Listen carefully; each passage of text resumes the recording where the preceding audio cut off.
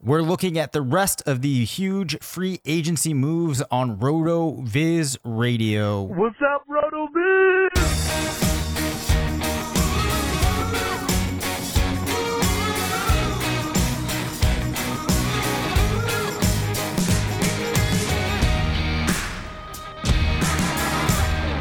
Welcome back to RotoViz Radio, brought to you by Bet Online. I'm Dave Caban, Senior Fantasy Analyst at RotoViz, joined by the Editor-in-Chief of Fantasy Labs, part of the Action Network, Matt Friedman. All right, Matt, still have some free agency moves that we did not get to in the first episode this week. Let's start off with a RotoViz darling, Stefan Diggs. He will be playing with Josh Allen in Buffalo.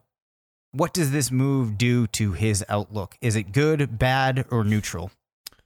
I think it's bad. As much as Stefan Diggs didn't like playing with Kirk Cousins, he had the best the best two seasons of his career over the past 2 years with Cousins throwing him the ball, and now he's going to a place that is colder, to play with a quarterback who is less accurate.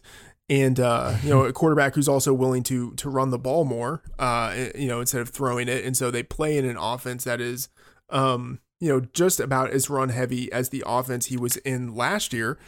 And, he still has some decent pass catching options there to steal some targets away. So I don't know. I don't think it's all that much of an upgrade, if any. I think it's something of a lateral move, and there could be significant downside.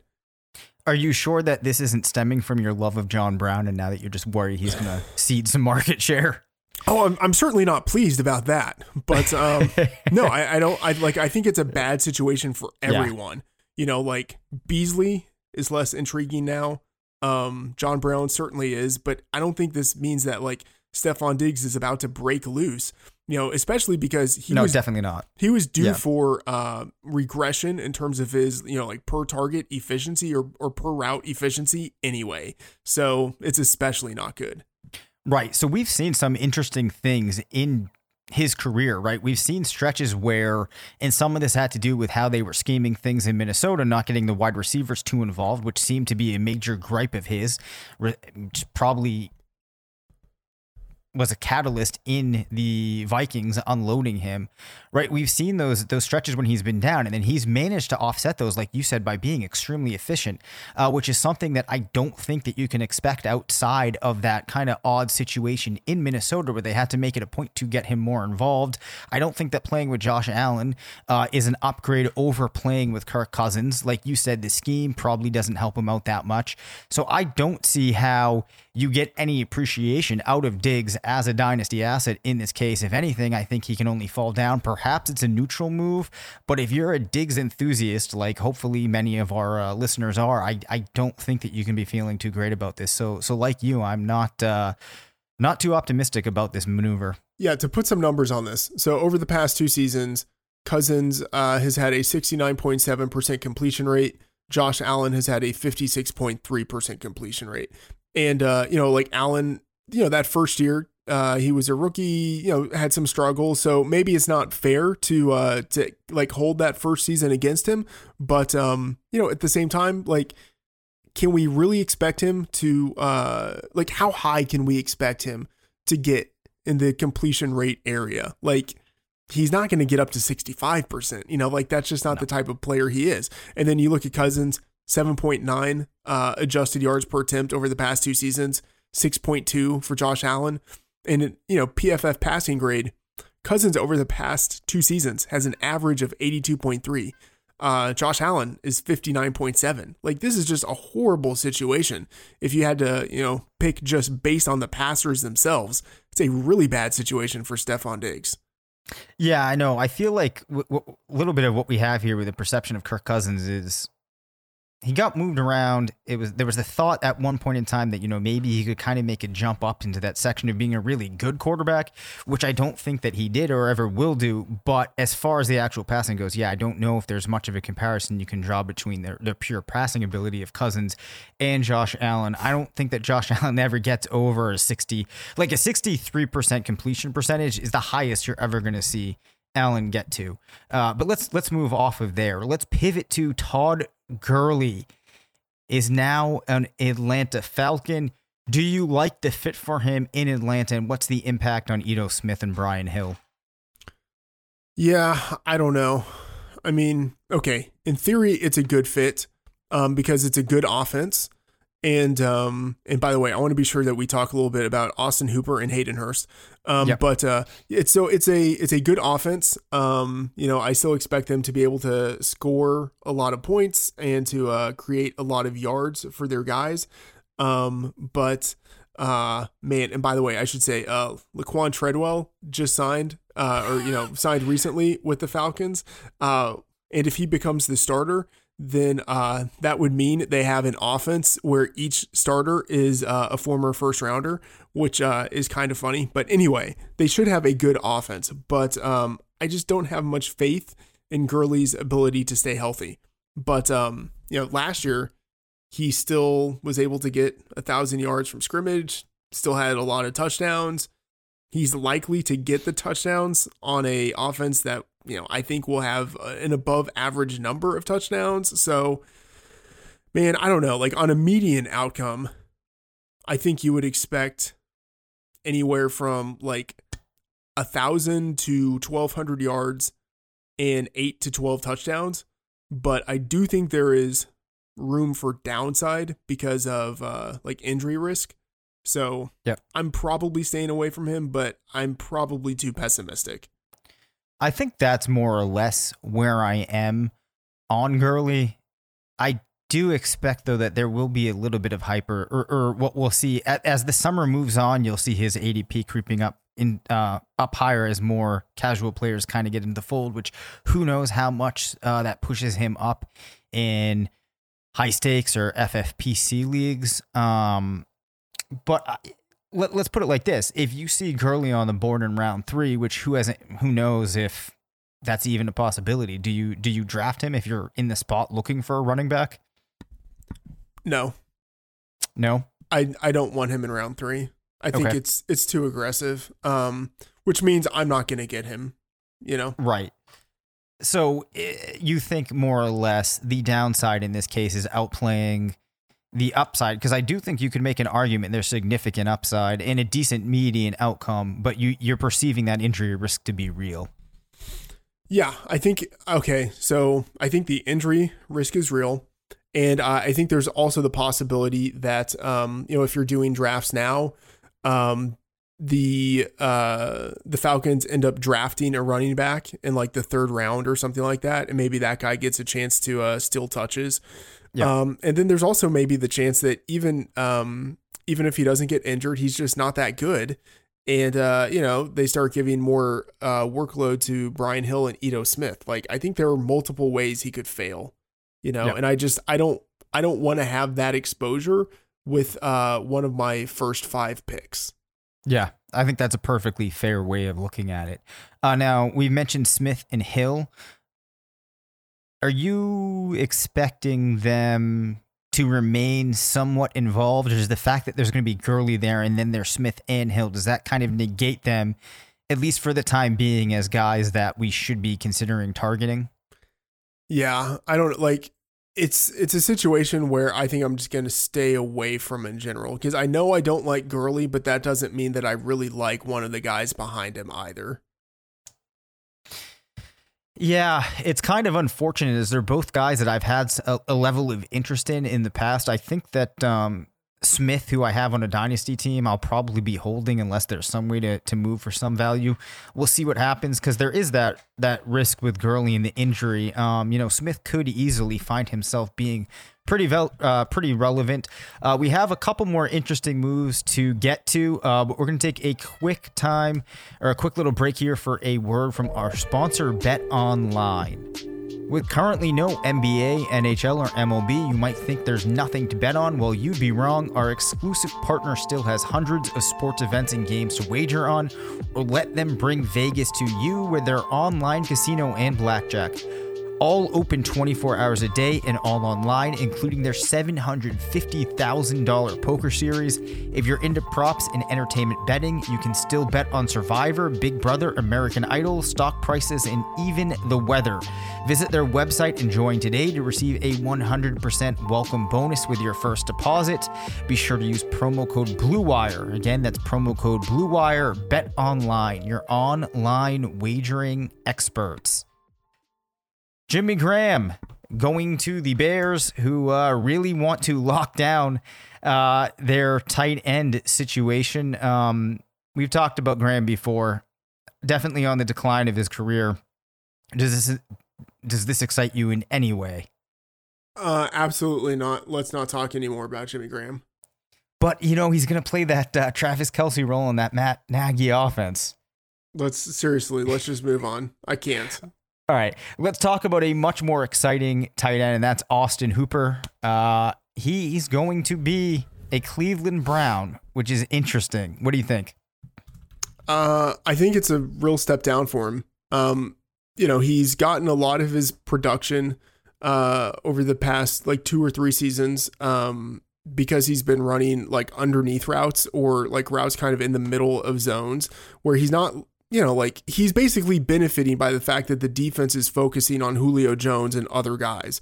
And he might theoretically still have that benefit because, a defense would have to focus on Odell Beckham Jr. or Jarvis Landry.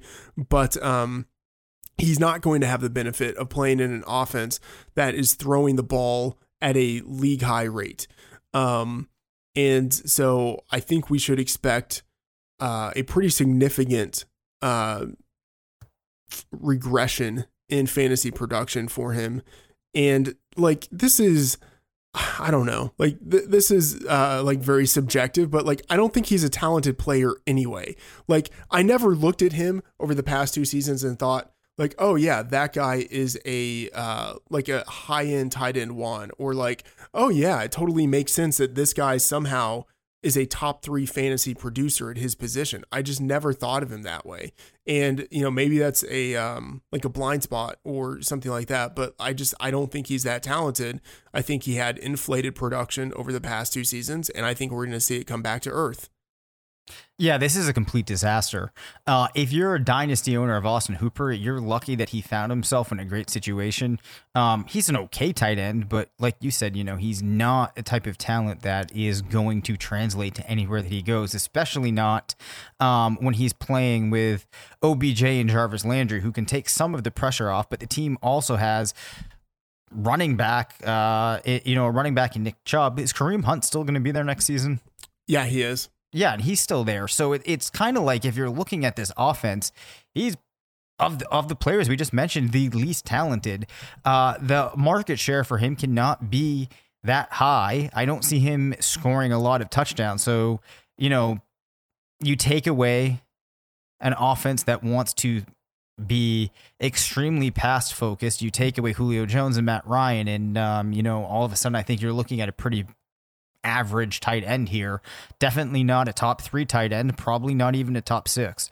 So sure, you can go ahead and draft Austin Hooper this year, but you have to be acutely aware that the Austin Hooper you're getting in 2020 is vastly different than the one we saw last season. Yeah, I think if in that Moneyball perspective, if you want to get Austin Hooper's production from last year, you don't draft Austin Hooper now. You maybe draft Hayden Hurst. I know there's a lot of pessimism around Hayden Hurst, but he was a first rounder. He's athletically really similar to Austin Hooper. He's going to be, I think, almost a 1-for-1 replacement in that Falcons offense. I think he's going to get a lot of the targets, and the Falcons did just invest a 2nd rounder in him. I like Hayden Hurst quite a bit this year. All right. Pressing along here. You don't have anything you want to say about Hayden Hurst? I mean, I don't dislike him. I don't know. I just feel like you basically said everything I could say. I think you dislike him. I think you dislike him because he's old. I'll just say that. I think it's if RotoViz has some sort of blind spot, it is an over reliance on age. Like I'll say that. Okay. All right. No. All right. My quick opinion here is I think that makes sense. But I don't think that if Austin Hooper was still in Atlanta, you could necessarily see the 2019 performance. So you add on to that you're bringing in another player, one that maybe he's all right. I think he's probably an average player. And I just don't think that you're looking at anything that, if we're talking about tight ends, really makes me excited about continuing discussing it. Okay, fair enough. But I'm going to continue discussing it for just a little bit longer. Okay, I don't think I was too strong. I don't think he's actually going to have Austin Hooper like 2019 production this year, but I think he has a shot at it. And right. I get what you're saying. He's going to play those routes, and he's going to be significantly cheaper. So I don't know. I think he has a real shot at being a tight end one. That's what I'll say. I think he has a really underappreciated chance to be a top 12 fantasy tight end this year. Okay, that's fair. Can we move on? Yes. Although he might be, we can move on after I say this, which is a ridiculous statement for me to say. But because he is so unpopular, and because people don't really focus on tight ends, he actually might be, if he pans out, he might be one of the most important players in 2020 fantasy drafts. That sounds like such a ridiculous statement, but think about someone like Darren Waller last year, where if you had Waller, that was a massive boost to your team. I think you might be able to get something kind of like that from Hayden Hurst. I know that sounds so ridiculous, but it's actually possible. And now, please move on. All right. Well, I will just close by saying this is one of those Friedman takes that does feel like one that will end up bearing out. So I'm going to think about that a little bit more, and I think that people out there actually maybe they might want to do the same. I wanted to talk about Eric Ebron, but just in case we don't have time, let's talk about Phillip Rivers going to the Indianapolis Colts. How's this look for their receivers? How's this look for T.Y. Hilton? And is Rivers worth getting excited about? Okay, no interest in Phillip Rivers whatsoever. T.Y. Hilton, I don't know. I mean, I'm worried about Hilton just in terms of the fact that he's getting older, having trouble staying healthy, stuff like that. If he's healthy, I think he has, 1,100 yards and 5 to 7 touchdowns, which is sort of like his typical T.Y. Hilton season. But really not super interested in anyone in Indianapolis. Let's talk about Eric Ebron. Well, can I just say one thing here? Yes. Go ahead. Yeah. I think that if you own T.Y. Hilton, it's probably the best time time that you're going to have to trade him.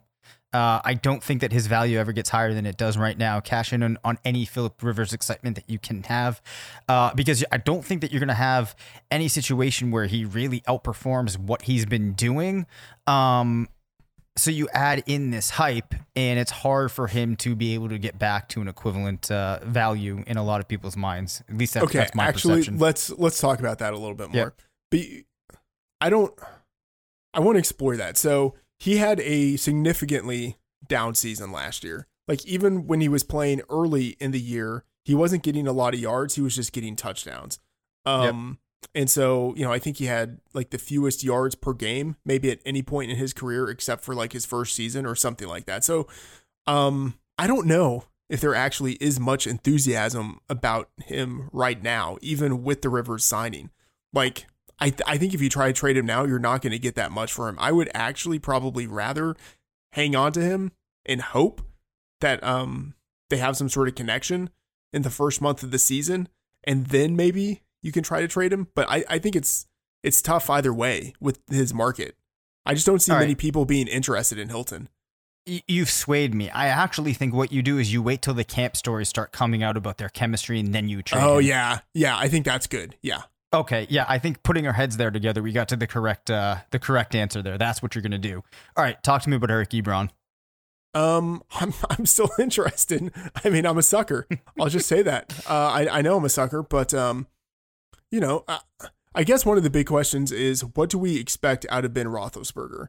You know, because like if he returns and he's just something close to his typical Roethlisberger type of season, Ebron intrigues me because they still don't really have like a super dependable touchdown producer in Pittsburgh. I think that offense as a whole is going to, you know, be much better than it was last year because Roethlisberger is back. I don't know. I'm interested. Ebron is still really young, so I think there's potential there. I think he's going to be super cheap in fantasy drafts. I'm probably more excited about Ebron than I am Hayden Hurst. That's fair. I mean, Yep. He does have you know, a couple of seasons of like over 700 or 750 yards and like one season of like league leading touchdowns. Yeah. Yep. My expectation is that Roethlisberger is more or less going to be like the Roethlisberger that we saw the last time that he played. I think of the expectations that you could have, it seems to me more likely that you get that type of version of Roethlisberger than a player that is, you know, drastically depleted, which is why I'm still excited about Juju. And given the receiving core that they have there, I think there is a natural spot for Eric Ebron in that offense. So to me, he is a starting tight end. We'll see if there's much hype that gets generated behind him, but I could see myself using him on a number of redraft teams. I think from a dynasty perspective, this has to, even though it's hard to know how much longer Roethlisberger will be playing, I think actually probably should help his value. Although I suppose you could say that for some people, if he were still in Indianapolis, maybe it would be higher. I'm not really sure. Yeah, hard to know. I think it's better in Pittsburgh because I think he just wasn't going to get the playing time in Indy. All right, here's a question involving Ebron and some other guys we've mentioned. So Hayden Hurst, and I should say here's what's driving this question. One, these guys I'm about to mention, I think people are going to have to decide between them in 2020 fantasy drafts when they're thinking of late round tight ends. But then also, I have all of these guys on my main dynasty team, so I just want some insight. But okay, who do you think? Two different perspectives. One, who do you think offers the most value, or not even value? Who do you think will be the most productive out of these five guys this upcoming season?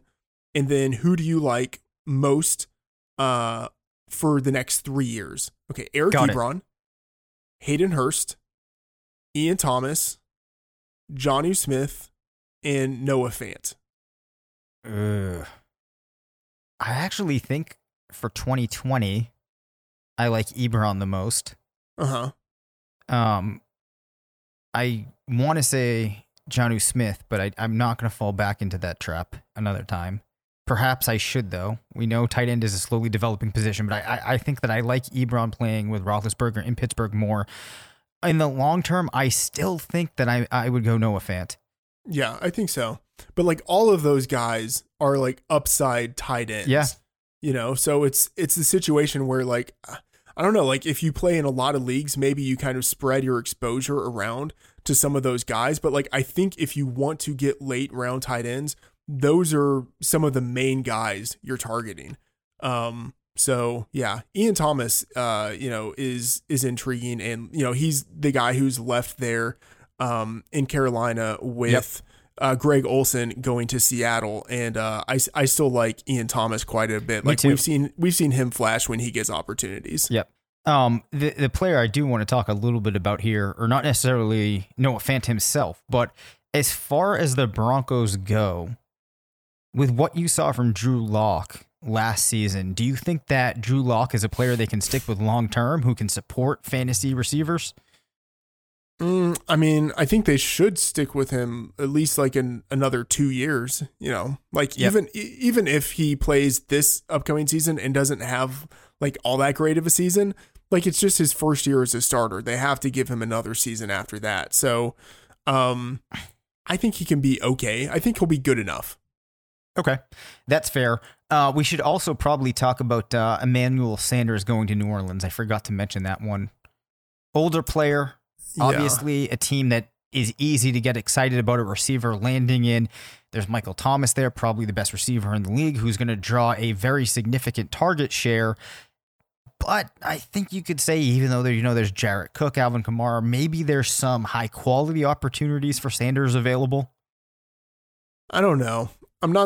It's hard to know. Like, I think he will have some big games, some kind of like week winning games like we saw him occasionally have in San Francisco. Yeah.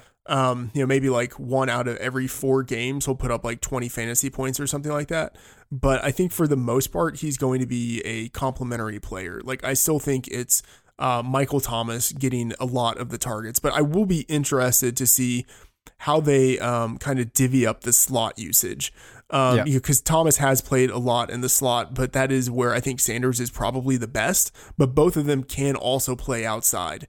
So I'm just kind of curious to see if they will rotate them in and out of the slot. And then also like Traquan Smith plays in the slot quite a bit, or at least did last year. And so like Juan, who knows if Smith is even like their number 3 receiver this upcoming season, but like I'm going to be very curious to see how they allocate all of their slot snaps.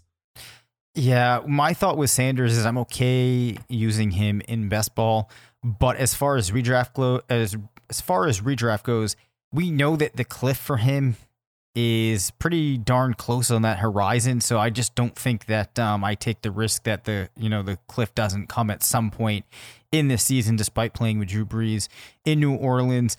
We're running out of time, but there's 2 more players we can. Did you want to rebut that? No, there's one guy that we didn't mention last episode when we talked about the Hopkins-David Johnson trade. Okay. We absolutely have to talk about him, and that's Kenyon Drake. Oh, yes. I mean, this is... I feel like we've been talking about this for 2 years now. This is we just got so off brand. Yep. This is our moment.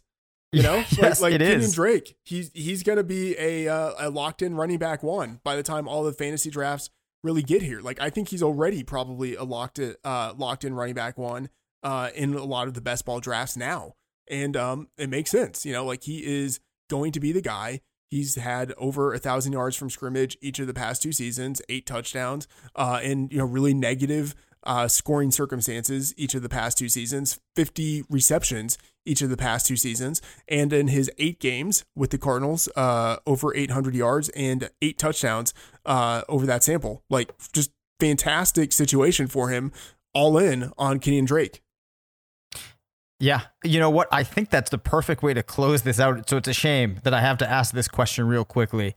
And I actually love Kenyon Drake going into this season. But Nelson Aguilar going to the Raiders, is there any sneaky value here in going after Aguilar? I don't think so. Sorry. It's a shame. It's a shame. You know, I was never too high on him when that draft class, when I was initially evaluating it. And then somehow, once he got into the league, I kind of got more interested in him, and now I just don't want to let him go. But it seems like I might have to. Yeah, I mean, he was very much, he seemed like a Macklin type of replacement, and obviously it just never worked out. Yeah, and the interesting thing, Macklin too, after that move never really worked out. So he actually was one of those players responsible for basically killing an entire season of mine.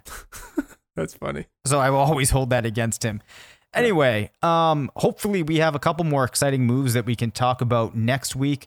That does it for this episode. You can reach us by email at rotovizradio@gmail.com. Follow us on Twitter at DaveCabinFF and at MattFTheOracle. Thanks to BetOnline for sponsoring the show.